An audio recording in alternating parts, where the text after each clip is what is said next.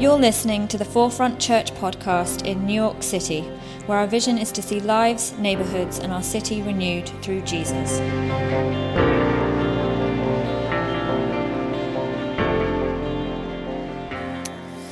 Hi guys.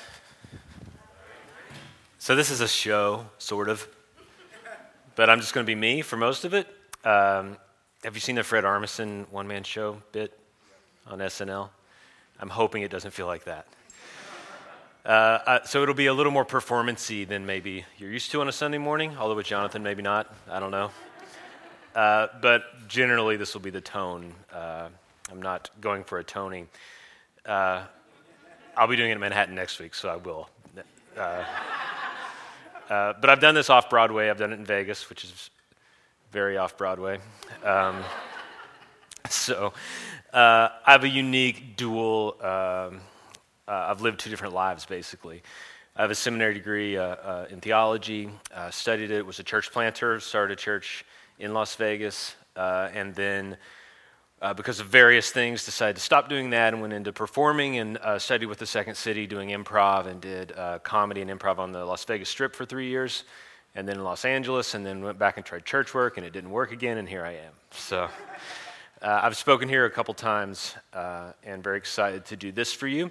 This particular show, it's really a long story, is rooted in the Gospel of John in the New Testament, and it was developed actually not for churches. So it's sort of rare that I do it on a Sunday morning. It's rare that I do it for a church, but this is in a theater, so it's kind of both for me.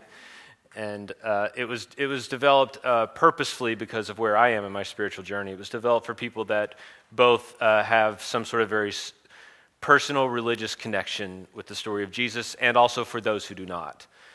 So I wrote it with many things in mind, including some of my atheist and Muslim and Buddhist friends who didn't have any idea what the story of Jesus was about. So wherever you are on your journey, I hope that it helps you just sort of understand who this Jesus person was, at least the perspective as best I understand it from this one writer that we commonly call John. It very well may have been written by someone else, but church history has said that it was written by the disciple John. One of the important things to know about this particular story is of the canonical Gospels, which are the four Gospels that made it into the New Testament, which could be a whole show on how that happened. It was crazy. But Matthew, Mark, Luke, and John. Matthew, Mark, and Luke were very similar. They're called the synoptics, which means similars, because it's as if they used the same original source material. They sort of, if you were grading papers as a professor, you might pull these three aside and say, hey, this is somebody's copying off somebody here, because it's so similar. But John is completely different. It's about 85% different than the stories in Matthew, Mark, and Luke. And it was written later on. So it was written most probably by the second generation of Christians. So it gives us the opportunity to see not necessarily the earliest story of Jesus, but what were the second generation followers saying when they looked back in history, say 40, 50 years at the story of Jesus. And one of the things we see is that John, I think, is very masterfully written. Whoever wrote John, and we're going to call him or her John, knew what they were doing. He was master of the Greek language. As a matter of fact, it starts off with some of the most sort of interesting, beautiful poetry of the ancient world in the first chapter of John. And then he abandons poetry and never goes back to it. Starts telling a story. But he starts off with poetry/philosophy around this one word. And the word he sort of riffs on at the beginning is the word word. So it's the Greek word logos. It's where we get words like logarithm or logo. But it means word, but it means more than word. To the Greeks, so the non-Hebrews, the non-Jewish people, the word logos meant to them something like this: the unexplainable mystery of the universe that holds everything together. They would call it the logos. There's this story about philosophers, Greek philosophers, when they would take on their apprentice students, that they would teach them, the first day of class, they would teach them how to string a bow, which you wouldn't expect to do your first day of philosophy class. And so they'd have a stick and a string, and I actually got a tattoo of this in my younger days. Now I tell people I was in a band called Crossbow because I don't want to have to explain it over and over. And they're like, it's not a crossbow. I'm like, I know, I was drunk or whatever. So, but here's the long 1-minute explanation of what my tattoo means. They would get basically a stick and a string, and they would be taught as thinkers to make a bow out of it. And it's just a stick and a string, but when you make a bow, it's two things. It's a weapon, it can also be a musical instrument. So it's powerful, it's beautiful. And then the philosopher would say, this is your task as a thinker, as a professional philosopher. Your job is to find the string that ties the ends of life together, that makes life powerful and makes it beautiful, and we're going to call that string the Logos. You're going to go on a journey as a thinker to help other people figure out what is this mysterious force that ties the universe together. That's how the Greeks would think about this word. John, this gospel was written to the Greeks, but it was also written to the Hebrews, to the Jewish people. And they would have a fascination with the word as well, but it would be similar but different. For the Hebrews, word, logos, this word, meant the all-powerful, creative voice of the living God, Yahweh. So in their earliest scriptures, in the book of Genesis, it begins, in the beginning, God created the heavens and the earth. The earth was formless and empty. Darkness was over the surface of the deep, and the Spirit of God was hovering over the waters. And then God said with his word, let there be light. Light. They believed that the word of God was the most powerful force in the universe. They believed that creation spawned from the word of this living God. And word became even synonymous many times with them for God. So for the Jews, for the Hebrews, the word is the all-powerful voice of the living God, and for the Greeks, it's the mysterious force that ties the universe together. And John starts to write his book, and this is how he starts it. In the beginning. What's that sound like? Yeah, obviously it would be like me starting 7 years ago. I bought some Skittles, or whatever. Like I think you're borrowing that. In the beginning was the Word, the Logos. And the Greeks would say, in the beginning was the mysterious force that pulls life together. Yeah, we buy that. And the Hebrews would hear, in the beginning was the all-powerful Word of God, and of course they believe that. In the beginning was the Word. And the Word was with God. They'd both buy that. And the Word was God. The Hebrews would think, yeah, sort of. And the Greeks would think, which one? Which God? And then John goes sideways, and in one sentence is able to be sort of a double heretic when he says, he was with God in the beginning.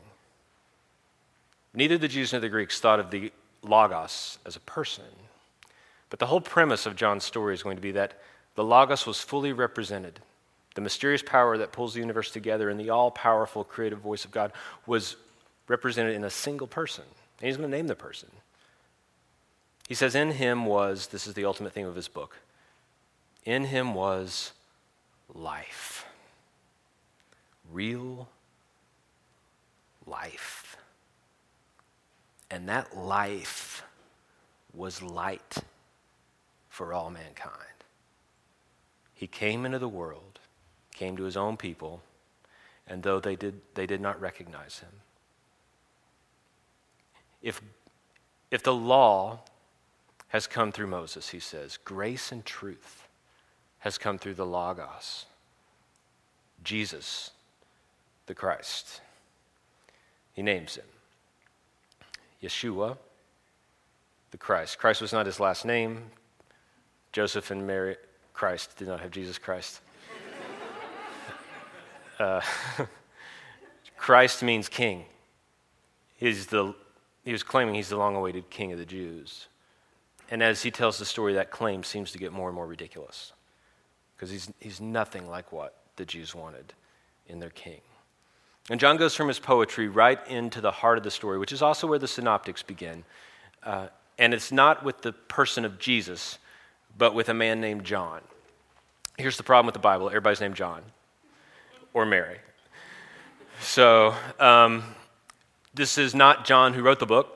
We call him John the disciple or John the Padawan or John the learner, okay?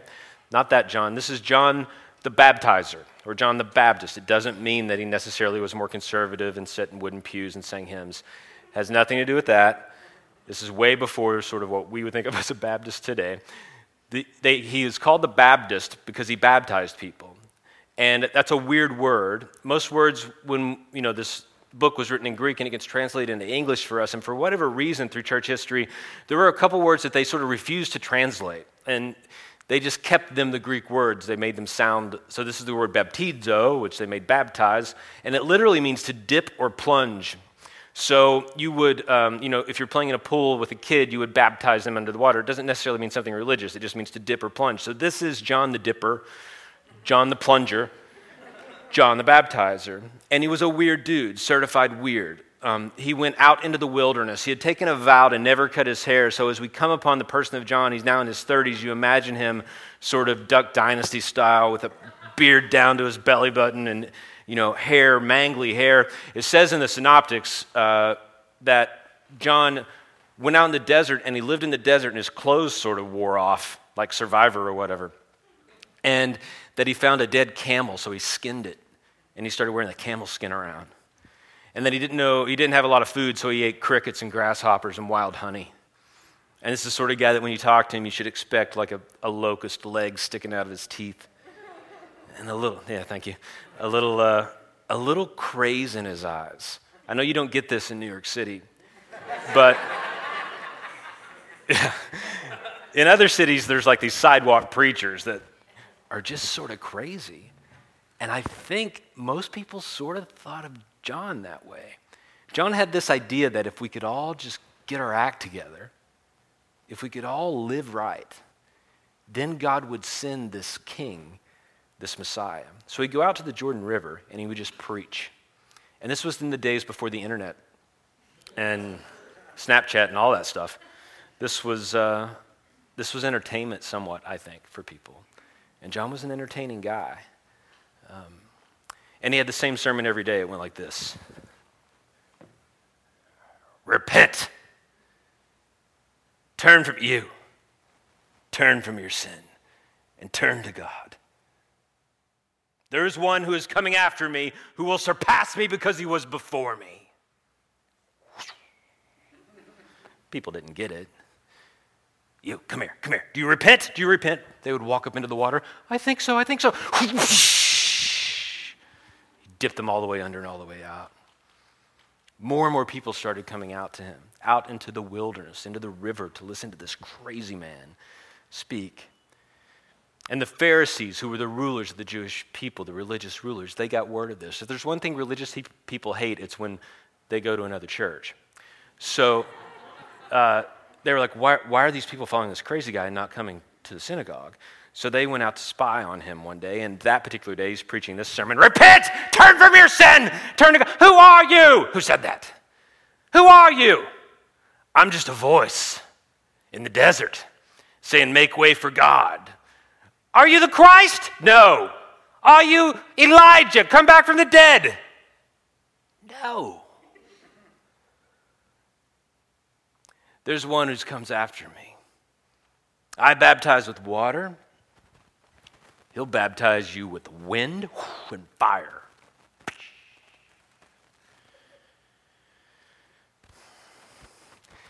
John's preaching one day. John's next to him. John the Padawan, John the learner. And this man walks behind the crowd. Repent, turn! He pulls John aside. Look, there he is. The Lamb of God who takes away the sin of the world.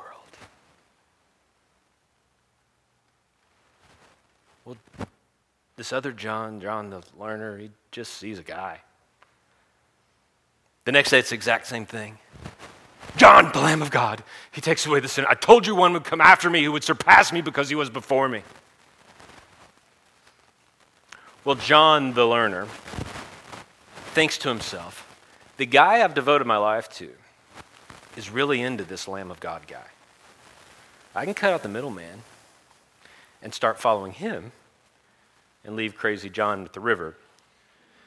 And so John grabs one of his buddies, and they begin to follow this Lamb of God guy. The problem is they don't tell the guy they're following him. So that's stalking. It's super creepy. And they're following him at a distance. And at one point, this man, we know as Jesus, stops and turns to John and his friend, and he says, "Why are you following me? What do you want to know?"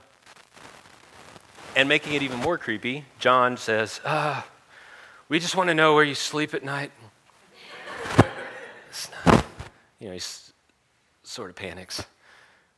And Jesus says, "Come on, I'll show you." He takes him home where he was staying. Best we can tell, Jesus never actually had a home. He just lived house to house. He was an itinerant preacher. He was poor. He was a peasant. Well, John and his friends spend this time in Jesus' house, and at the end of a full day, they believe that he is the Christ, the Son of God. And so they go and they bring their friends to meet this Jesus, the Lamb of God guy. The first one they bring to him is Simon. Simon is Andrew's brother. Andrew was one of John's buddies. Simon comes in to meet Jesus. And as soon as he sees him, he says, "What's your name, son?" Simon says, "Simon." He says, "No, it's not. It's Peter. That's your name." He changes his name. Peter means rock. Simon means I don't know what. Any Simons here? No? It's not a strong name necessarily, right? Peter, that's a name. Well, first thing we learn about this guy is he changes your name on day one. Maybe it's a gang name. Maybe it's like George W. Bush giving people nicknames. I don't know. But he calls him Peter. And then one of the guys goes to get another follower, Nathaniel. And he says, he comes to him, Nathaniel's having lunch under a tree. And he says, "We found the Messiah, come meet him." And Nathaniel says, "What do you mean you found the Messiah?" He's like, "Yeah, we've really found him." "What's his name?" "Jesus." "Well, that makes sense. It's actually Joshua. Jesus means God saved us." "Okay. Where's he from?" That's the thing. He's from Nazareth. Nazareth was like a hillbilly town in the middle of the mountains. About 400 people lived there, best we can tell. People from this mountain region had a thick mountain accent, would have sounded Appalachian to us. I was born in Kentucky. This is the part of the program I can say anything I want about this. Jesus' accent to those around him would have sounded very uneducated. He was a mountain man. He was a redneck hillbilly. And that's how he would have sounded to people. And this guy says, nothing good comes out of Nazareth. That was actually a saying. Like, nothing good comes out of Nazareth was a saying. And if you wanted to sort of curse someone out, you would call them a Nazarene. It's kind of like saying the F word. And so he says, "No, you just got to meet him." And so he finally convinces him to come, and as he walks in, Jesus, before Nathanael can say anything, says, "There he is, a true Israelite in whom nothing is false." And Nathanael looks, he says, "What's the matter, son? I saw you under that tree right before you were called. Saw you out eating lunch." And he's blown away, and he falls on his knees, and he worships him. And Jesus says, "Get up, man. We're going to see bigger things than this." If you're way into Jesus, that may make you feel uncomfortable. Let me explain why. You're prejudiced. So, let's say, God forbid, you have a brain tumor and you need it operated on, you need it taken out, and I happen to know the best brain surgeon in the entire nation. He's a friend of mine. He doesn't take on a lot of people, but since we're close, I get you a meeting with him, and I go with you, and we go into his office and knock on the door, and he says, "Come on in here, son. We're going to get that thing right out of there."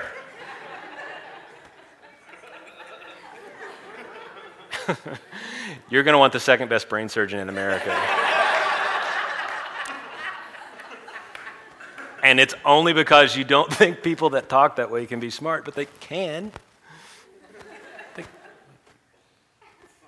Jesus would have battled this his whole life. He's from Nazareth. I mean, it's like he's from West Virginia or the hills of Kentucky or Tennessee. And he's going to spend most of his life dealing with the religious elite who would have been the equivalent of the Ivy League educated, proper diction sort of guys. Well, he calls these 12 disciples together, and the first thing they do is they go to a wedding, which you might not expect when you sign up to follow the Christ, the promised king. They're calling him the Son of God. Some sort of divinity is in him, they say. And the first thing he takes them in religious training is to a party. Weddings in that time would have lasted 7 days. So they actually skipped the ceremony, which I generally think is a good call anyway. And they get there like day 3 or 4. It's at a place called Cana in Galilee. It's not far from where Jesus grew up. And they show up, and there's some sort of family connection with Jesus that it's not explained and we don't understand. But what we do see is that Jesus' mother, who we will call Mary, though she's not named at all in John, Jesus' mother is the wedding coordinator or something. She's in charge of the refreshments. She's in charge of the food and the drinks. And Jesus shows up with 12 fishermen, more or less, to this party uninvited. And I can't imagine that weddings have changed much in the last 2,000 years. So Jesus is on the dance floor, and they're playing Journey. It's loud, and everybody's dancing. All Jesus' disciples are there dancing. And Mary comes up to Jesus, and she says, "Hell, I need help." And he says, "What, Mama? I can't hear you." That's a good part. "Don't stop, believe." What? "I can't hear you, Mama." "Oh, new song. Come on. Da da da da da da da da da da da da. It's like you're a chicken, you get it? You're dead. What? I can't. Come here. "Mama, what's the matter?" "Oy vey. It seems that we've run out of wine. Someone brought 12 uninvited guests."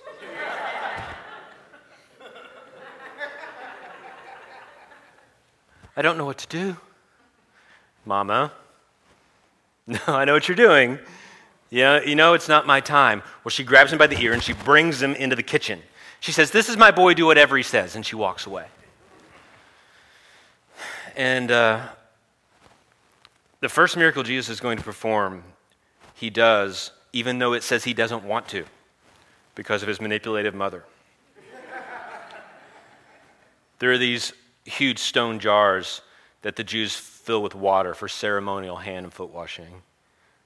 And Jesus says to the attendants, "Fill those all the way up. Fill them with water." And they do. And then he says, "Take that goblet and dip it in that one, and take it to the master of ceremonies and tell him it's wine. You heard my mom. She said, do what I say. We'll tell him it's white wine. Go on."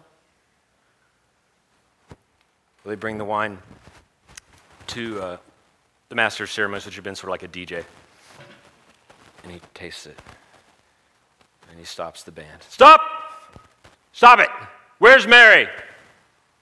Mary, you bring this out now? This is the best wine we've had all week.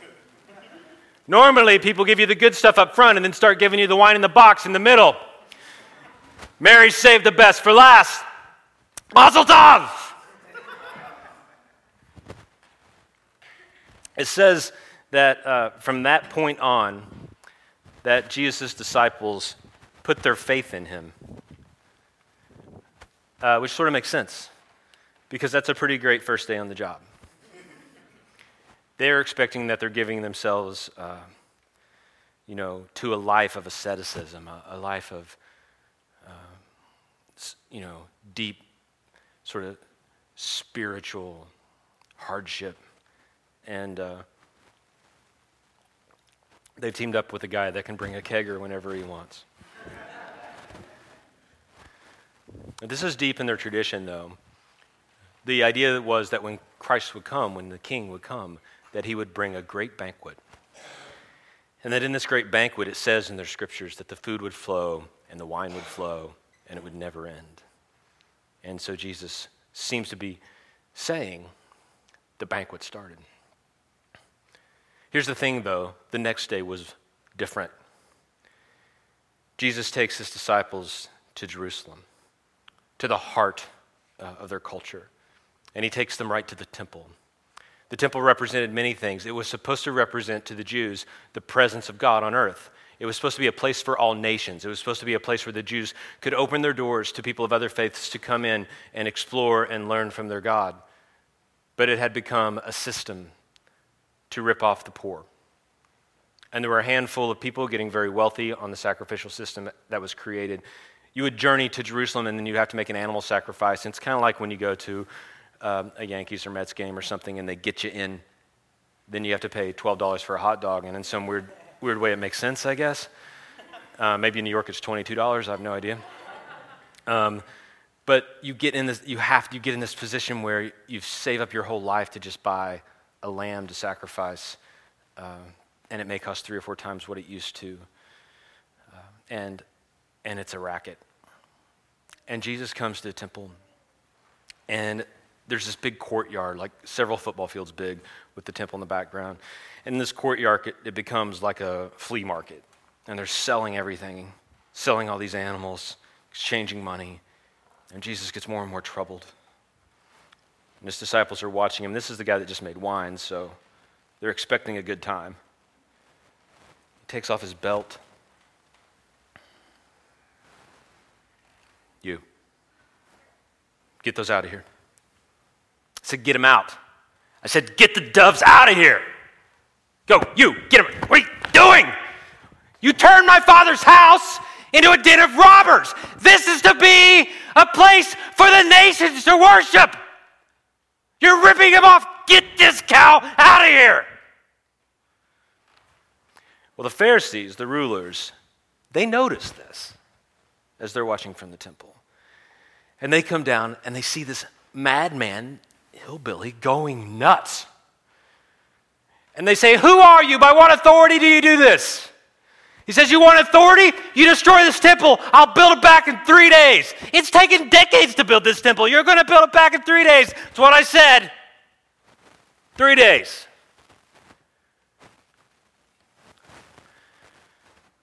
I love this book of John, but there is a sense in which he's a terrible storyteller. Because in this moment he says, he was talking about his body because he's going to die and raise from the dead. Which is something you should leave till the last chapter, but he tells us now that his body will be the temple. But this is a forecast of what is to come. Jesus is going to become a threat. He's going to start off as a sideshow in their eyes and be the ultimate threat to their power, and they're going to kill him. That night, Jesus is staying somewhere in Jerusalem, and he had done a few miracles, helping people see, delivering demons, whatever you make of that, like some things that had people talking. And one of the people interested in him was a man named Nicodemus. And Nicodemus was one of the Pharisees. So he was one of his enemies, if you will. But he was curious. So he wants to talk to Jesus. So because he's embarrassed to talk to him, he goes to him at 2 a.m. He finds where he's staying and he knocks on the door while Jesus is asleep. Jesus, Rabbi Yeshua. Jesus, I may be reading in how I would feel at 2 a.m. if you woke me up.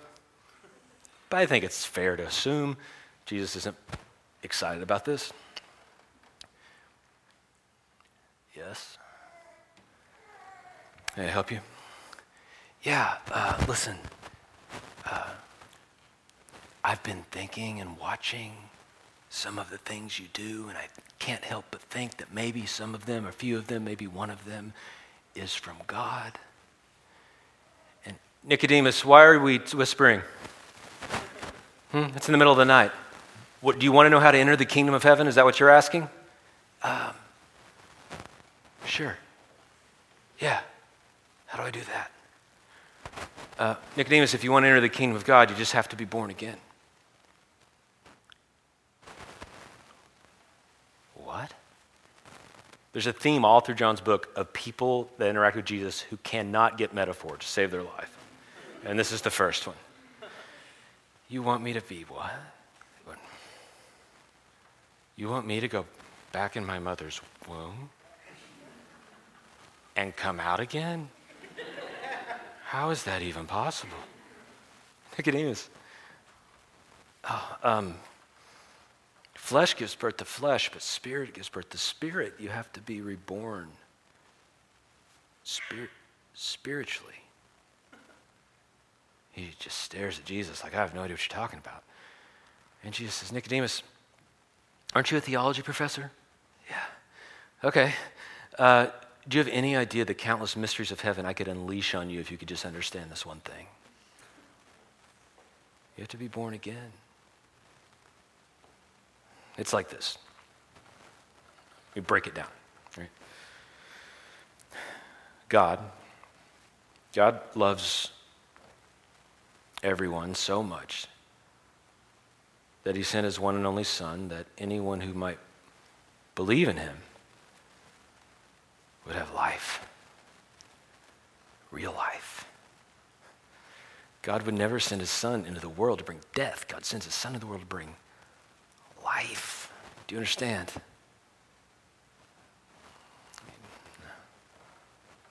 He starts to walk into the darkness. Nicodemus, light has come into the world and you're choosing darkness.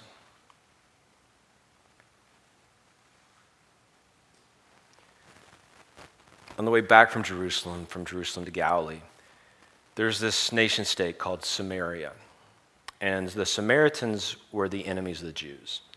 They hated each other, legitimately, racial hatred between the two. The Jews viewed the Samaritans as half-breeds because they were half Jewish, which was worse than being Gentile. And the Samaritans hated the Jews for various reasons, historically speaking, too. And they would not speak to each other in public. A Jew would never eat off a utensil or drink from a cup that a Samaritan had used.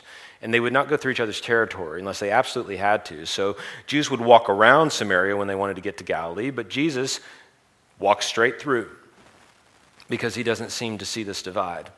And the disciples follow him. And they get about halfway into Samaria to a place called Sychar, which is sort of like a pit stop on the freeway.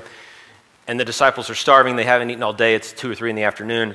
And they get to this hill with a valley with a city below. And there's a well here up on the hill. And the disciples are starving, so Jesus sends them on into town to buy food, and they're going to bring him something back to eat.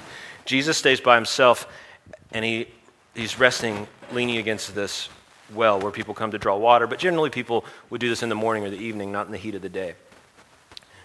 And then as he's sitting there all alone, he sees a woman from the town who starts to walk up to draw water. She has a ceramic pot on her head, and she's walking towards Jesus. It's obviously she's a Samaritan woman because we're in Samaria. And she's going to be able to tell by the way he's dressed and acts that Jesus is a Jewish man. We've got sort of 3 strikes against anything happening in this confrontation, good or bad. They're just culturally, socially not supposed to talk to each other. Samaritans and Jews don't talk to each other. Men and women in this culture did not talk to each other in public. The only examples would be maybe you would talk to your mother or your sister or your wife, maybe. Or if you were positioning a prostitute, you might talk to a woman. Turns out on that mark, maybe someone would talk to this woman, we find out later. And then the third thing is she's got herself some God issues. And the last thing she wants is a spiritual know-it-all.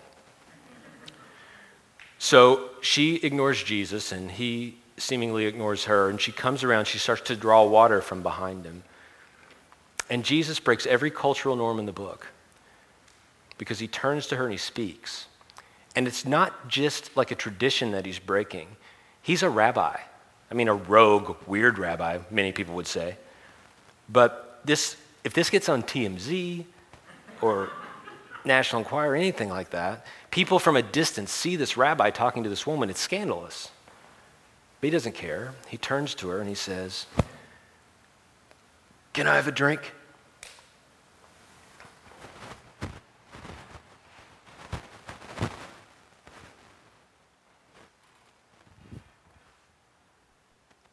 You're a Jew.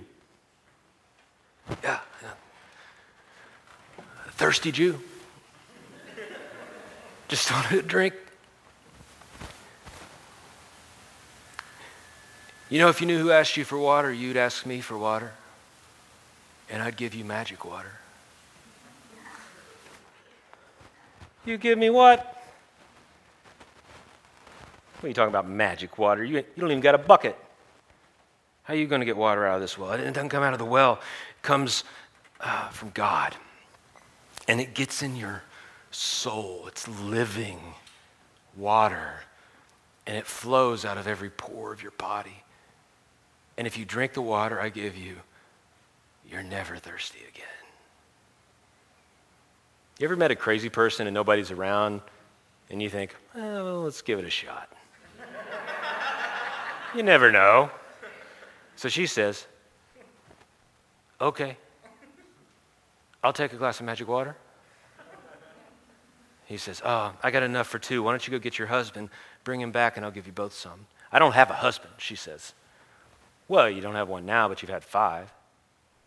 And the man you're sleeping with isn't your husband, but why don't you get him and come back? That's supposed to be the Jedi mind trick moment when she believes in him, but it's not. She turns the other way because she's got herself some God issues, and she says, oh, you're a prophet. I get it. Jewish prophet come to Samaria to teach us everything. Well, I got a question. My people, they say we have to worship up here at this well because our fathers started this well, but your people say we have to worship at the temple in Jerusalem, and I can't figure out where to worship it all, so I'm not worshiping anything. Where am I supposed to worship, Mr. Prophet Know-It-All? Well, she sort of snaps. Well, technically we've been right, but listen, a time is coming. A time's already come where true worshipers of God can worship him wherever they are in spirit and truth. She comes around, jar on her head, filled with water, looks him in the eyes and says, I don't understand a single thing you're saying. This is what I believe. My people say there's a Christ coming, a Messiah, that he will come and be our king and he will explain all this stuff to us then. And Jesus says,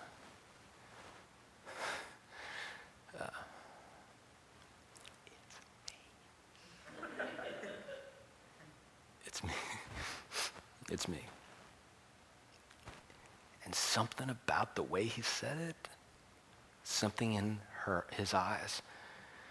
She believes, and she drops her jar, and it bursts into all over Jesus. Jesus gets all wet, and the town prostitute, goes running into town, yelling at the top of her voice, come meet a man who told me everything I've ever did. Come meet the Messiah. She's poking her head in people's windows. Hey, Bob, come meet the Messiah. And Bob's wife's like, how do you know her? And he's like, oh, don't worry about that, honey. It just seems like something's big going on. Let's go see what's going on. And so now the town prostitute is coming up the hill, and you can imagine all the Samaritans, all of his enemies coming up to see Jesus. And the disciples get back a little before the crowd, and they don't know what's going on, but they've got lunches, they've got submarine sandwiches or whatever, and they're trying to push them on Jesus. Here, Jesus, you should eat something. I don't want to eat, but you said you were hungry. I'm not hungry like that. Don't want to eat. You shouldn't be eating either. Look, look, the fields are white for harvest. Put down the sub, Thomas, seriously. It's not the time to eat. This is our food. This is our food, Judas. Put it down. This is our food, to do the will of the Father who sent us. I told you, didn't I tell you that you would drink wine from vineyards you never planted, that you would eat from crops that weren't yours? This is our food. And they gather around him at that well, and he stays there for 2 days, and he teaches them. And the first sort of mass conversion to the teachings of Jesus was in Samaria, his enemy territory. One of the townspeople says afterwards, we believe that you're the Christ, not because of the prostitute's testimony, though it was great, but because we have seen and heard for ourselves who you are. He has more Samaritans following him than Jews for a little bit. And then he goes back home and starts to perform some miracles. If you could track the popularity of Jesus in this book, it would look something like this. And it ends really low. But there are moments when he's a certified Galilean rock star. And thousands of people want to hear him. And in one of these moments, there's at least 5,000 people that are gathered in this field to hear him teach. And obviously this is before countryman microphones and all that. So Jesus has to walk around and he's teaching. I'm sure the disciples are doing some teaching too. And these people love to hear him teach. He's been teaching all day. He likes to tell these stories, these parables. And he's teaching them about the kingdom of God and what it looks like. Thousands of people. And the sun is starting to set, and one of the disciples comes to Jesus and says, hey, Jesus, we got to let these people go. This is like, it's kind of like Woodstock, right? Like we've all come out here in nowhere. We got to get them back home so they can go home and find some dinner. They're hungry. And these are largely peasants. They don't know where their next meal is coming from. They have to go figure that out. And Jesus says to the disciples, why don't we just feed them? And they say, well, we don't have any food. It would take tens of thousands of dollars to feed all these people, Jesus. We don't have any food? He says, well, we found a kid. He's got a couple fish and some bread. Okay, bring him to me. Have them all sit down in groups of 50. And they bring him the fish and the bread. And he starts to divide it.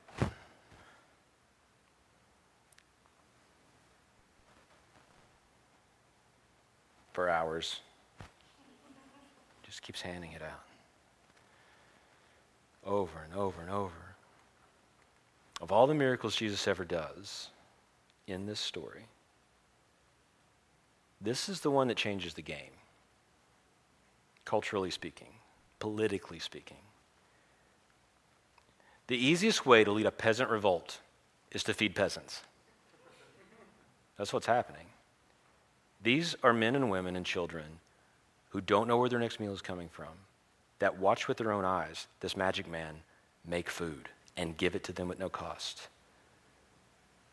And that's the first day he heard the chant, which went like, make him king, make him king, make him king, make him king, make him king. And he hated it. He wasn't ready for that. He tells the disciples, get in the boat, go to the other side of the lake. I'm going to hide over there. I'll meet you in the morning. And he goes and he hides in the woods. He lets all of them disperse. I love the way John tells this next story as a simple throwaway, that the disciples are on the boat going to the other side of the lake, and that Jesus is also going to the other side of the lake on the water, walking on the water. And the disciples see him, and they're like, oh, hey, get in the boat. So he gets in the boat. And they end up on the other side of the lake. And Jesus is exhausted. He stayed up all night praying, and he's asleep on this boat. And he wakes up to this. Make him king. Make him king. Make him king. And he wakes up, and there's 10,000 or more than were there before. The entire nation, it would seem, at his beck and call. And the disciples are pretty excited. This is what they've been waiting for. This is their moment to take control. And then they start a new chant. Breakfast, breakfast, breakfast, breakfast, pancakes, pancakes, pancakes, bacon, bacon. They can't have bacon. No bacon. And Jesus says to them, are you hungry? Yes, they say. You want breakfast? Yeah. Do you want to eat? Yeah. He gets them all fired up. Then he says, you ready to eat? Yeah. Then eat me. That's what they do. What's the matter? You said you were hungry. Eat me. Eat my flesh. Drink my blood like it's wine. Someone raises their hand. Jesus, this is a hard teaching to understand. What's hard about it? Come up on the boat, eat my flesh, drink my blood, or you can have nothing to do with me.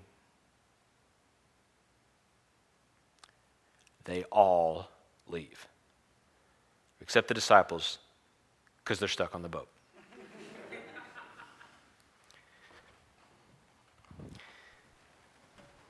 There's this really tender moment at the end of that story where Jesus, it would seem, is a little regretful or questioning, was that the right move?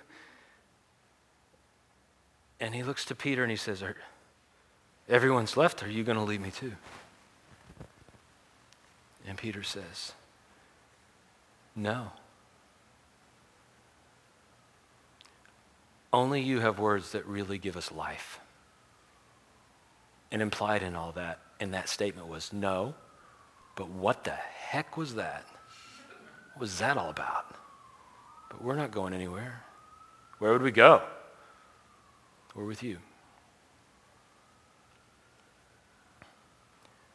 Well, more people would start following Jesus again. And he would make another trip to Jerusalem and teaching in the temple courts.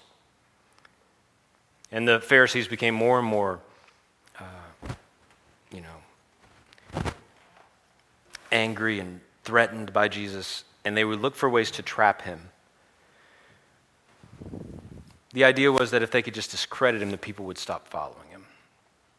Or if they could arrest him, he would go out of the public eye for a while. So they were always looking for something. And then they started manufacturing situations to try to trap him. And this is one of those. Jesus is teaching his followers, and his followers, by the way, were for the most part prostitutes, tax collectors, which were like the Sopranos, mobsters, and people that weren't allowed to worship in the temple because of some physical ailment or something. So it was sort of the very sinful part of society. One day he's teaching these men and women, and there's a ruckus. People kind of, something going on, like a little riot or something. And as they get closer, you see that it's the Pharisees dressed in their religious garb, and they're pulling someone towards Jesus. And as she gets even closer, you realize it's a woman, that she's completely naked, and they're pulling her by her hair, and she's weeping. And they grab her and they throw her right in front of Jesus. And she's curled in a ball, and she's begging for mercy. And everyone's shocked. Nobody knows what's happening. And these Pharisees, they all gather in a circle around Jesus and this woman and his followers. And they say, Jesus, we've caught this woman in the very act of adultery.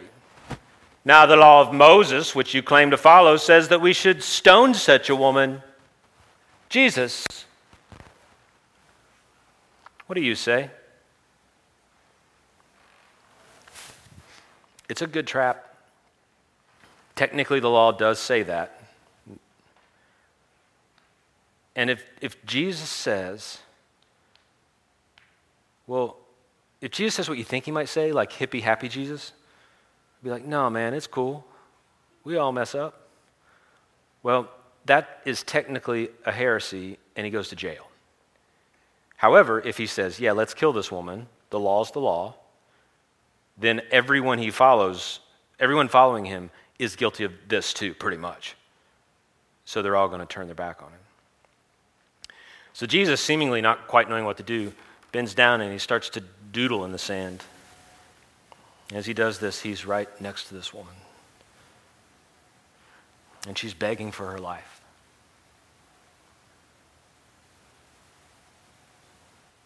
And he grabs a stone and he stands up.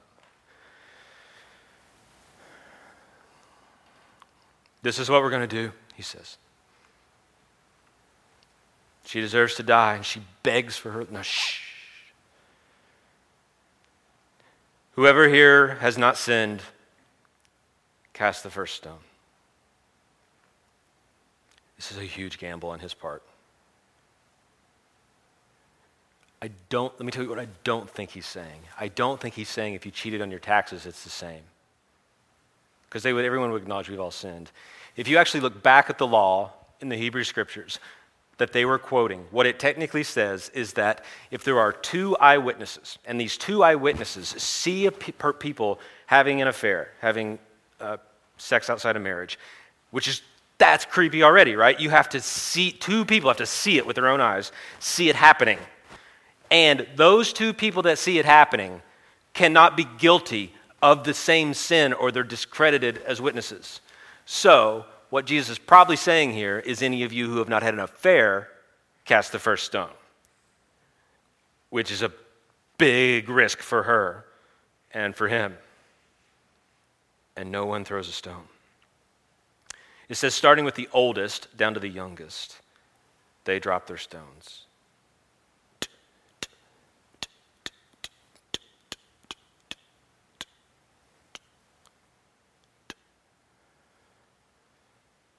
And they walk away.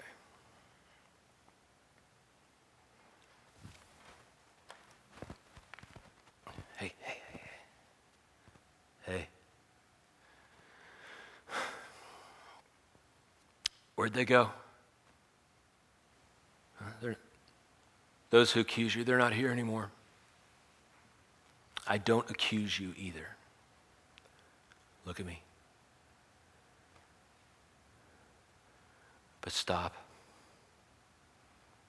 You're killing yourself. Go on.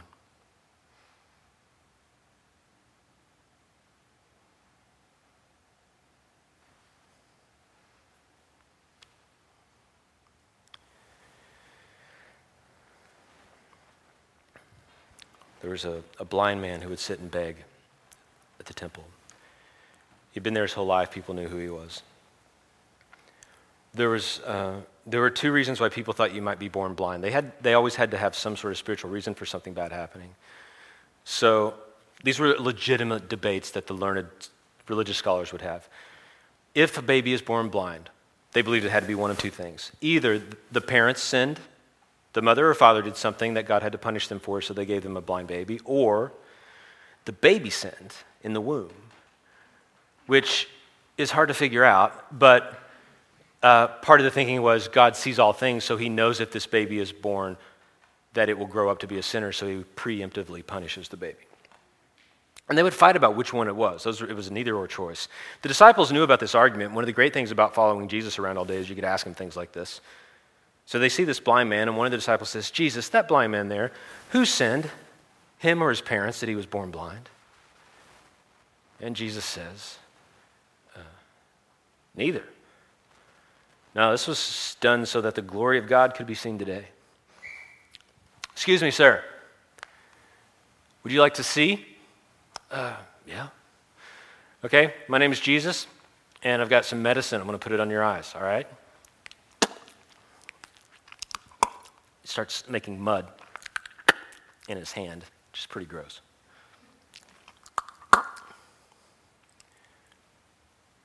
Okay, hold still.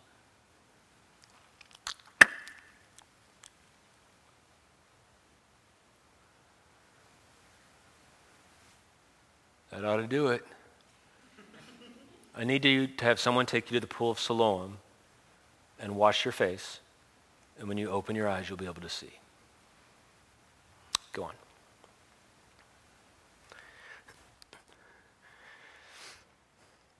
He does, and he can see, and it's a miracle, and he comes back. But let me tell you the most important part of this story. Jesus did this on a Sabbath day. One of the 10 Commandments is to remember the Sabbath and to keep it holy, that you are not allowed to work on a Sabbath day. And the Pharisees had made the Sabbath day the most stressful day of the week. They had literally, if you stack them up, there were books over my head about what it means to rest and work on the Sabbath day, so that no one knew for sure if they were doing it right, and they would get in trouble. And one of the things they believed had to happen for Messiah to come was that every single person had to obey the Sabbath rules. And so there were all sorts of rules. One of them was that if you were a doctor, you could not help someone on the Sabbath day unless maybe they were going to die. You had to wait till the next day. One of the really obscure rules was that you could not make mud on a Sabbath day. Probably has something to do with house building or bricklaying or something. But this is the only time in any recorded story of Jesus that he spits in the ground and makes mud. And he does it because it's against the law on the Sabbath day to do this. This man goes, and he comes back, and he's just sort of, I always imagine him looking like a Blue Man from Blue Man Group, because now he can see for the first time ever. And he's just staring at everyone, and the people start to talk. Who's the creepy guy? I don't know, man. Like, he's been looking at my wife. It's really weird. Like, he looks like the blind guy. Well, that guy's not blind, because his favorite thing to do is see. Well, maybe it's his brother. Why don't you go ask him who it is? Okay, fine. Excuse me. Yeah. Who are you? What do you mean? I recognize your voice. Thanks for nothing, by the way. I used to be the beggar, the blind beggar. You can see? Yeah. It's a miracle. That's amazing. How did it happen? Okay. So yesterday, this guy named Jesus came, and he gave me medicine. He just spit on the ground, and he put it in my eyes, and he told me to go wash at the pool of Siloam. And I could see. When? Yesterday. On a Sabbath? Yeah. He made mud. He healed you. You've been blind your whole life. He chose to heal you. How far did you walk? I don't know, man. I think you're missing the point of the story. I can see. And who did this to you? This Jesus. What did he look like? What part of the story don't you understand? I was blind. He spit in my eyes. I never saw him. You need to talk to the Pharisees. This is terrible. They bring him into the temple, and the Pharisees gather all around him. Tell us again, young man, how it is that you're able to see. I told you, this man named Jesus came and he spit. What day did this happen? I told you it was yesterday. That's the Sabbath.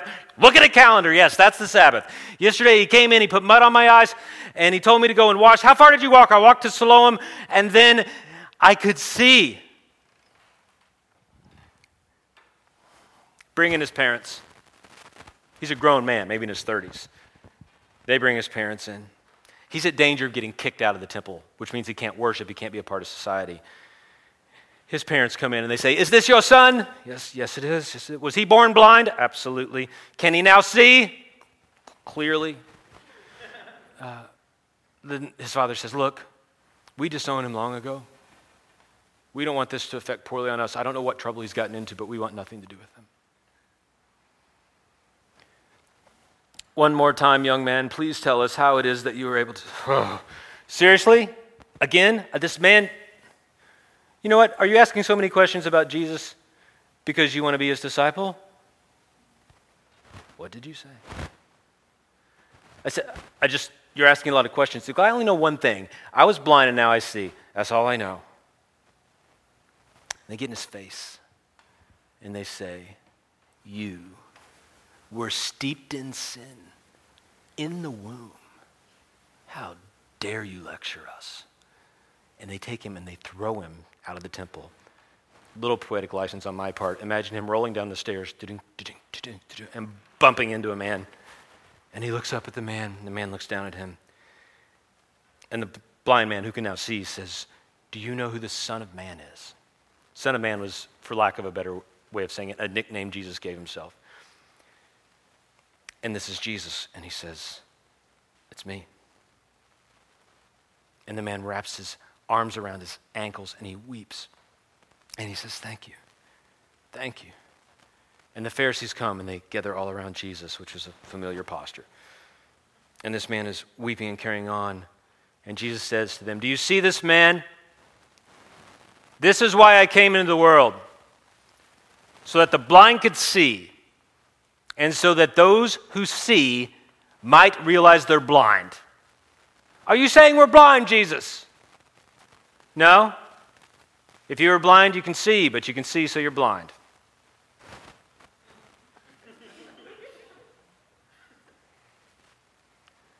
Well, shortly after this,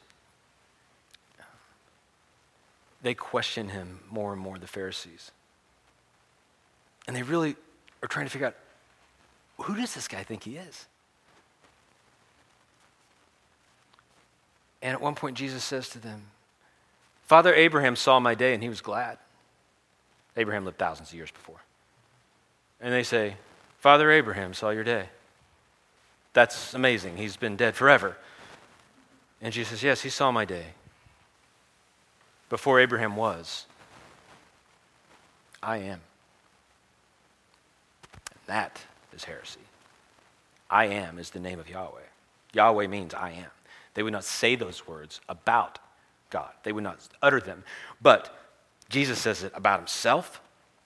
They take up stones to kill him. And he has to run away.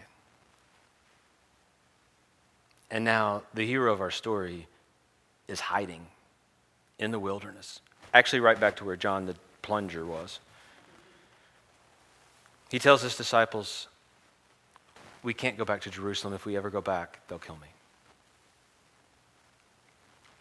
And there's a family that Jesus was very close to. 2 older sisters and their brother. Mary, a different Mary. Mary, Martha, and Lazarus. They lived in Bethany, which was like 3 miles from Jerusalem, a suburb, if you will. And Lazarus got very sick. So Mary and Martha knew where Jesus was hiding, and they sent word, the one you love is sick. Lazarus is sick. Come save. He's saved so many people. Of course he wants to save his best friend.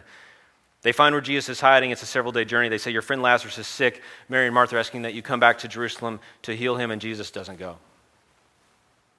It would seem like maybe he's afraid. Lazarus ends up dying. And after Lazarus dies a couple days later, Jesus pulls the disciples together and he says, we're going back to Jerusalem. My friend Lazarus has fallen asleep. I need to go wake him up. And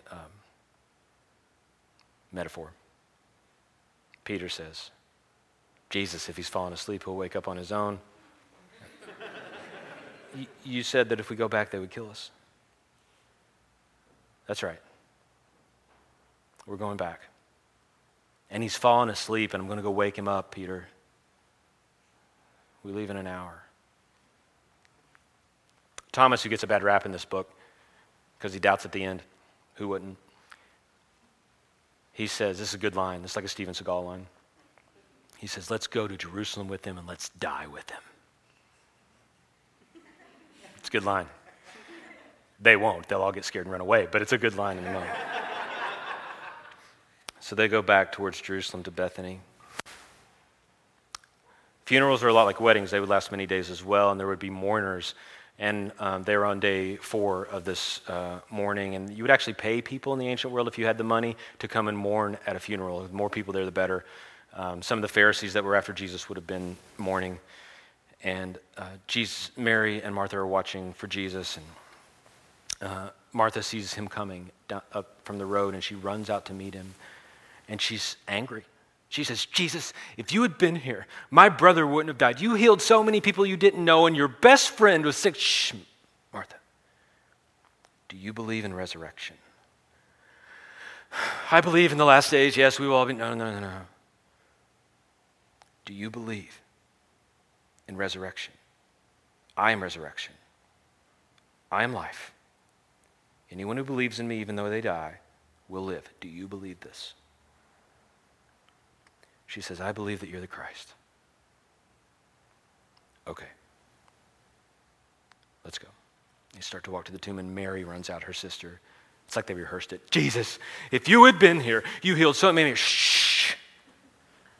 Take me to the tomb.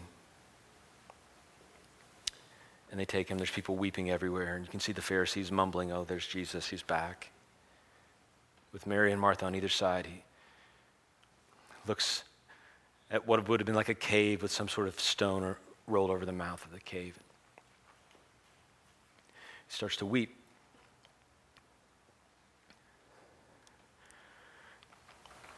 Move the stone. Martha says, no, Jesus, it's been 4 days. He's going to smell. Shh. Move the stone.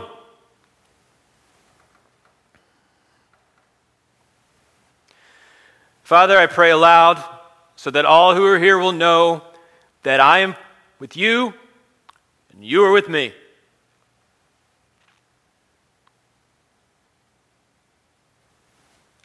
Lazarus, wake up.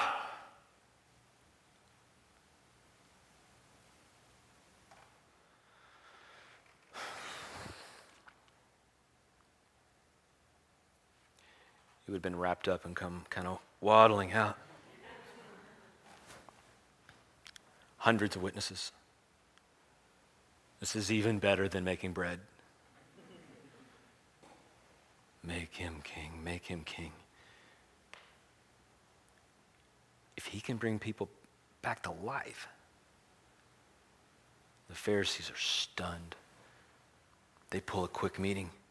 What are we going to do? It's better for one man to die than the whole nation be led astray, they say. Yeah, we have to kill him. We have to find a way to kill him and kill Lazarus too. They'll always remember this if he's alive. Yes, we'll kill Jesus and Lazarus. Great irony in killing the guy that just came back from the dead. Well, Jesus finally relents.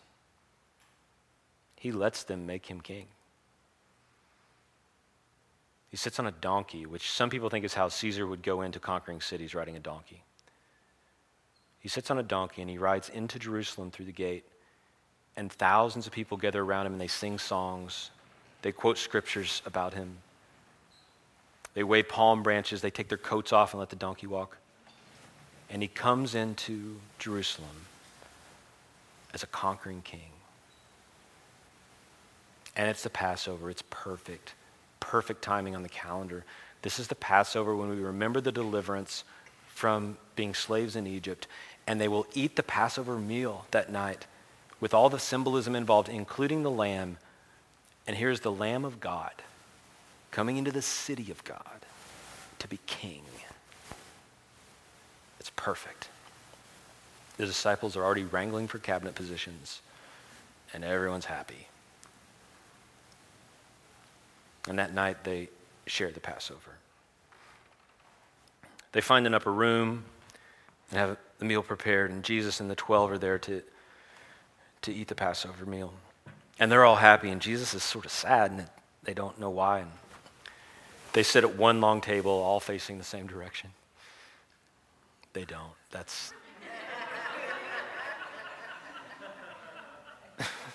It's just an easier way to paint it. You understand that, right? They actually recline, typically. It hurts my elbow. I'm not going to do it. They recline with their feet out at a smaller table. And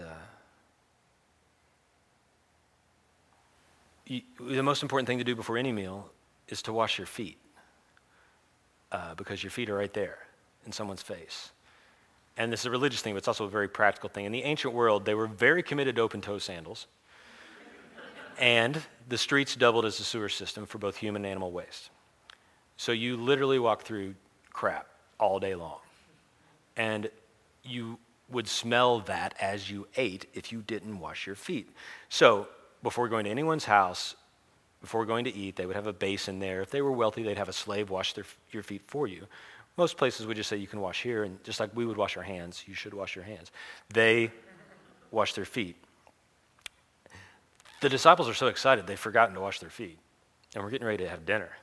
And only Jesus notices this.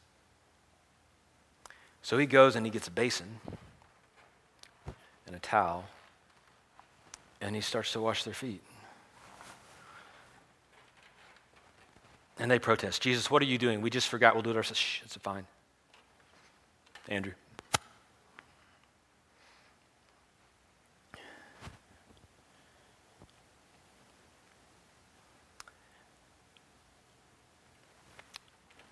Thomas. Guys, I'm the vine, and you're the branches. For the branches to bear fruit, they have to stay connected to the vine. Does that make sense? Stay connected to me. Remain in me. Bartholomew. Listen, where I'm going, you can't follow. Jesus, what's wrong? Why are you such a downer?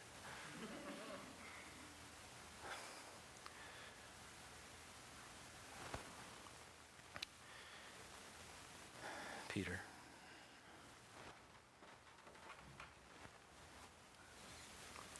Give me your foot, Peter. Peter, I'm washing your feet. Give me your feet. No. I won't let you. You would never wash my feet. Peter, give me your feet, or you can have nothing to do with me. Then wash my whole body. Wash my face, my hands. Peter, you got dirty feet. Give me your feet.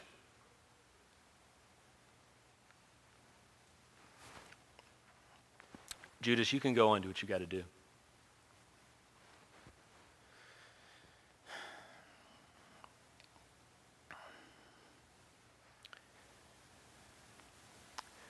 They're going to arrest me and kill me.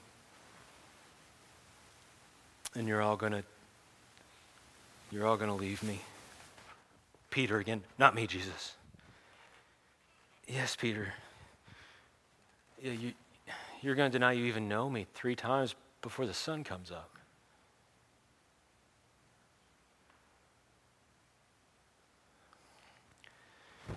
Remember when I said that you have to eat my body and drink my blood? Yeah, we remember, Jesus. Okay. This bread is my body. Whenever you eat it, remember me. And this wine is my blood. Whenever you drink it, think about me. Where I'm going, you can't go with me yet. But in my Father's house, there are many mansions with many rooms, and I will prepare a place for you.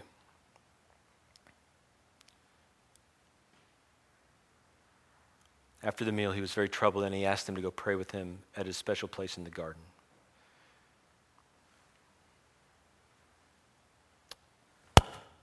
And as they're praying in the garden, Judas arrives, leading a group of soldiers and some of the chief priests. And Jesus says, "Who have you come here for?" And they say, "We've come here for Jesus of Nazareth." He says, "I'm he." And it says they fall back. "Who have you come here for?" Jesus says. "I'm Jesus of Nazareth. These men have done nothing wrong." Well, they come to arrest Jesus, and Peter pulls out his sword and lobs off a guy's ear. He's been packing heat like since chapter 2, and nobody knew. And Jesus says, "Put that away." No, if you live by that thing, you'll die by that thing, Peter. No, this is not how we do this.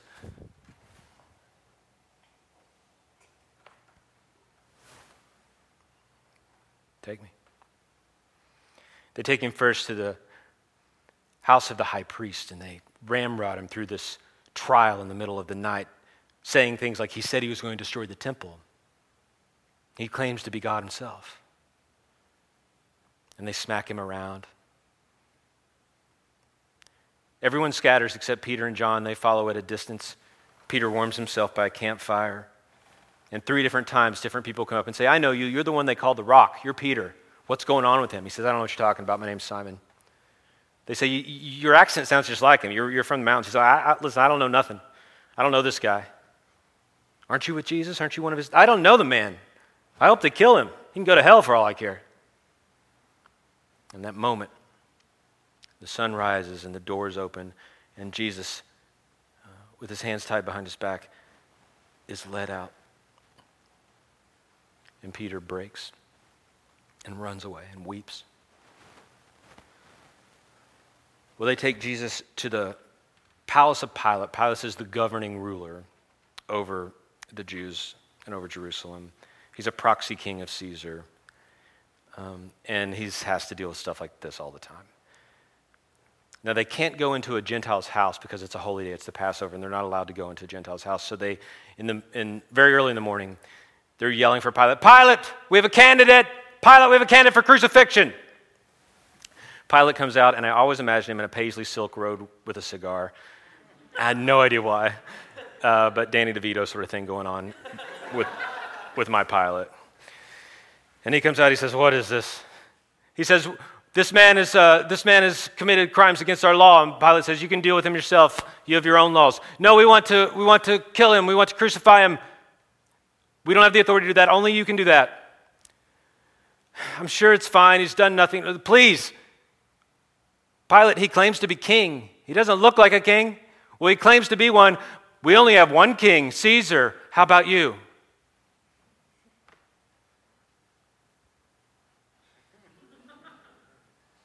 Bring him in. "We can't come in, you're dirty."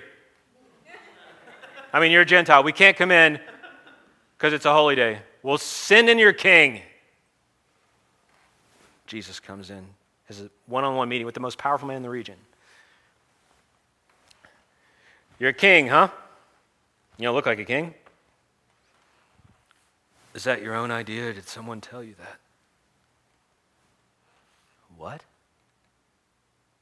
"Listen, I think we know how this goes, all right? I'm going to ask you some questions. You're going to say exactly what I want to hear, and I'm going to let you go, and I'm going back to bed. Are you a king?"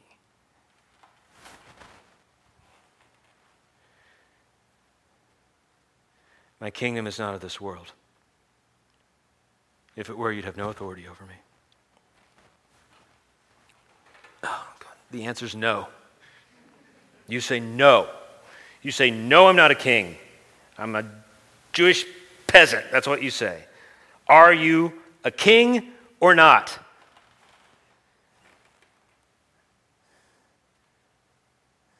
Yes. I am. And anyone who's on the side of truth stands with me. Truth. What is truth? Oh, you're crazy. Listen, come with me. Come on, out here. The Pharisees are all gathered around now. He's out on his terrace. Listen, he's crazy.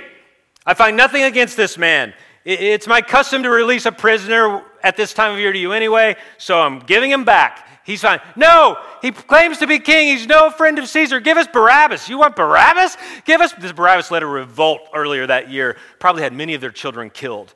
They're like, give us Barabbas. Give us Barabbas. Give us Barabbas. You want Barabbas instead of this guy? Listen, come. Take this guy. I want you to flog him, all right? I want you to give it to him. Flog him 30 times. Bring him back, and we'll let him go.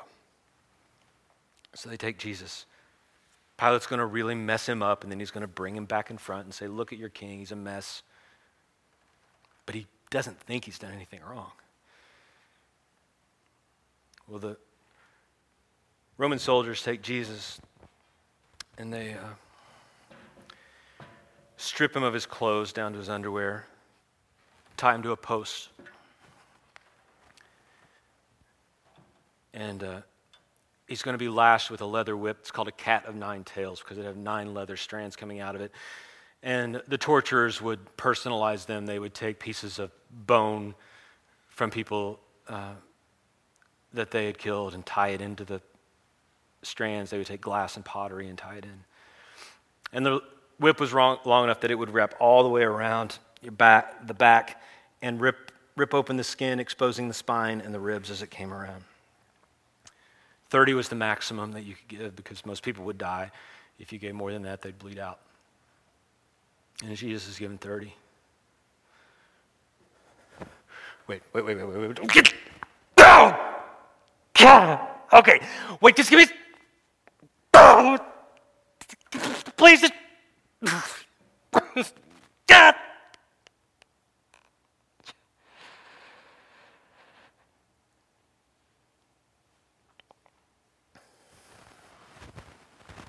They untie him and he falls to the ground, fetal position.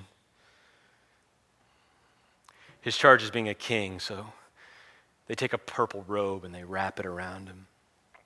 And they make this crown out of thorns and they press it into his scalp, and blood immediately rushes into his eyes. And they say, "All hail the King of the Jews!"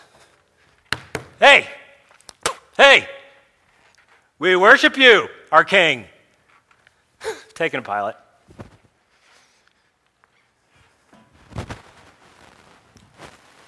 He can barely walk. Pilate brings him back again. He's a mess. He says, "Look at your king. What do you want me to do with him?" "Crucify him! He's done nothing wrong. Crucify him!" Fine. You know, I wash my hands of this. Crucify him.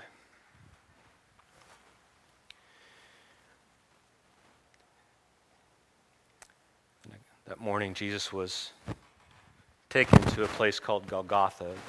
It's the place of the skull. It still looks like that, like a human skull. 2 other men were condemned to die with him. And crucifixion was purposely done as a deterrent. It was meant to be excruciating. It was meant to be public. It was meant to be embarrassing. Typically, bodies were left up there for days, so that when your children asked, "Why is there a dead man hanging on that tree?" the mother or father would say, "Well, they did something terrible. They were a traitor. They were a murderer. Don't do that." Jesus was forced to carry the horizontal beam of his cross up the hill. And the trained executioners would have dug a hole 4 to 6 feet deep and had the vertical section of the cross already there. When Jesus arrived, they would attach the horizontal section to the vertical. And they would often use ropes to crucify people. But sometimes they would use nails. And in Jesus' case, they used nails. Maybe because it made the death go quicker, and they wanted to get it done before the holiday the next day. And when they would do it that way, they would stretch out a hand and they would put the nail, I'm not a doctor, but between these two bones, avoiding the artery. Oftentimes we imagine him in the palm of his hands, but all the body weight would go on these nails, so that would just rip out. They knew what they were doing. That would paralyze his hand on both sides, and then they would nail the feet in a similar way. And using a pulley system, they would lift up the cross into that hole that had been pre-dug. And when it fell into the hole,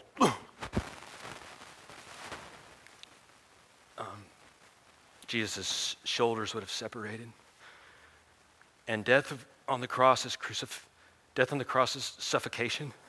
You get in such a position that you can't breathe until you the excruciating pain of holding your body on the nails.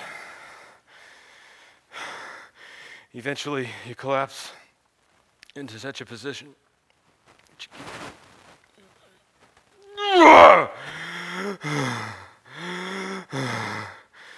Jesus only said 3 words on the cross in John.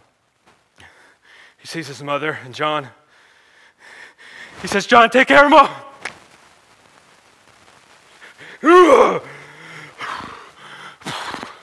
I'm thirsty. They take a stick with a sponge. Instead of dipping it in water, they dip it in vinegar.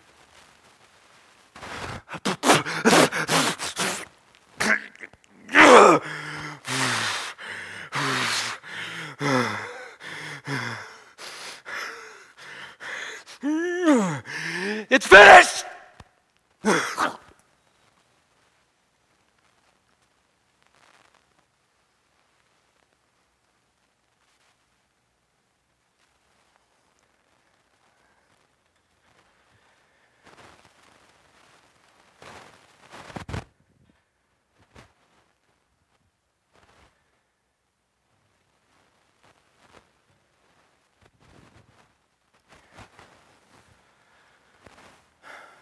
A man named Joseph, it's not his father, a wealthy man,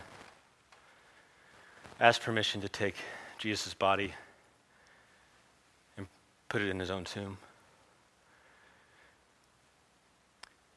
And he got the help of one of Jesus' followers, a man named Nicodemus. And they lifted his body down, put him in this tomb, put a stone over it.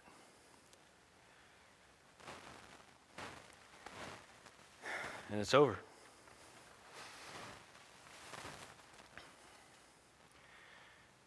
His followers had given their whole lives to him, and he's dead. And they go in hiding in that same upper room where they had the Last Supper. And Mary, not his mother, another one, the next morning, Sunday morning, comes to the tomb to prepare the body. Her biggest fear is that someone would desecrate the body, which would be somewhat typical, that maybe they would behead him and put it on the street or something terrible like that. She just wants him to rest in peace, right? And when she arrives, she sees that the stone's been rolled away, and she's devastated.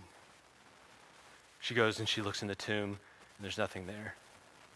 And she runs back to that upper room, and she knocks on the door. And she says, "They've taken the body." And Peter and John start running to the tomb. And this is evidence in my mind that Peter was a little portly. because John gets there way ahead of him. And John gets there and he's looking in the tomb and he doesn't see anything. And here comes Peter, boom, boom, boom, boom. And he brushes past John and goes straight into the tomb. And there's nothing there. They don't know what to do. And they go back to tell the disciples. And Mary is a really bad runner because she gets there after they've left. And she looks in one more time. And this time when she looks in, there's two men in white sitting there. And she says, "What have you done with him? Please just tell me where you put the body. I won't tell anyone what you did. Please." And from behind, she hears the voice of a gardener. "Mary, please, just tell me where he is." "Mary, it's me."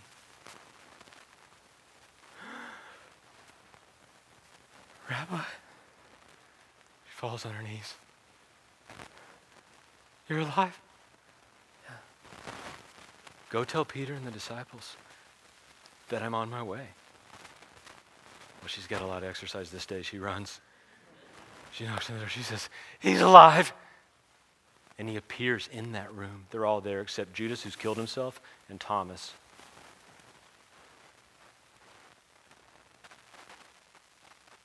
And they can't believe it. They go and they get Thomas. And they say, "Hey, Jesus is alive." And he says, "Nope, saw him die." "No, he's alive." You guys are crazy. That doesn't happen. I won't believe unless I put my finger in the wounds in his wrists and his ankles. Well, they bring him back to that upper room, and Jesus appears to Thomas. And he just falls and worships. And Jesus says to him, "Blessed are you because you see and believe, but more blessed are those who will never see and believe." And there's really just one thing Jesus needs to take care of. It's this strained relationship with Peter and him. They've never talked about the fact that Peter denied him. It's also weird to have a resurrected friend. That's one of the things that becomes obvious. Because it's not like he's hanging out all the time. He just appears like zapped in from Star Trek or something. And they never know when he's going to appear, and it does seem like sometimes they don't quite recognize him. And so they haven't seen him for a few days, and the disciples are trying, just reeling, like, what does this mean, and how does this work? And the number one rule of studying the Bible is that no one in the Bible knew they were living in Bible times. Does that make sense? So they're not thinking, well, of course this is John chapter 20. Well, they're fishermen, most of them, so they decided to go back to work, and they go fishing, and they fished all night long, caught nothing, which makes for grumpy fishermen. And as the sun is coming up, there's a stranger out on the beach that has a fire going. And the man yells out, "Friends, have you caught any fish?" "No." "Try putting your nets on the other side of the boat." All right, whatever. So they try it, and the fish just jump in the net, and the boat starts to sink because there's so many fish. And Peter looks closer, and he says, "That's Jesus." And he takes off his clothes, and he jumps, this is very Peter, jumps into the water and starts swimming, like Lieutenant Dan, swimming all the way. And then he swims all the way to the shore because he's got to get to Jesus. And he crawls, portly Peter, crawls onto the shore at exactly the same time the boat gets there. And he stops at this fire. And Jesus looks at him, gets some fish, starts to make him breakfast. Jesus says, "Simon," calls him Simon, "do you love me more than these?" "I don't know what you're talking about, Jesus. If you're talking about the fish, yes. If you're talking about my friends, yes, Jesus, I love you more than everything." "Then feed my lambs." Again, Jesus asks, "Simon, son of John, do you really love me?" "Jesus, you know all things. You know I love you. Quit asking, please." "Then feed my lambs." And you go on a walk along the shore. John actually follows behind at a distance. One more time, Jesus says, Peter, do you love me? Jesus, you know I love you. Then feed my sheep. You're going to die a terrible death. It's going to be very hard for you. But you're a rock. I need you to take care of them. They're going to bind your hands and feet and arrest you, torture you. But feed my sheep. And Peter says, what's going to happen to John? Peter says, that's not for you to worry about, Peter. John concludes his book like this. He says, there are many other stories about Jesus that I didn't include. I suppose that if someone were to write every story about Jesus, the whole world would not have room for the books that would be written. But these words were written so that you might believe in him, and that in believing in him you might have life. Life. That's what we all want. Real life. The kind of life that turns water to wine at a party. The kind of life that rips up a church building when it's not right. The kind of life that goes into enemy territory and makes friends. We want the kind of life that, politically speaking, it's not about us filling our bellies, but it's about extending love to others. We want that kind of life. We want the kind of life that if we've been blind our whole lives, we can see. And if we think we know everything our whole lives, we will realize we're blind. We want that kind of life. We want a kind of life that wakes us up when we're dead. That's the life we want, real life. And we want life that knows for certain that there's hope. That's my hope for you. Whatever you make of this story, whether you build your entire faith on it or you just see it as some interesting story of antiquity, we can all walk out of here seeking life. And that's what I hope you remember. Because it's what we need, right? Real life.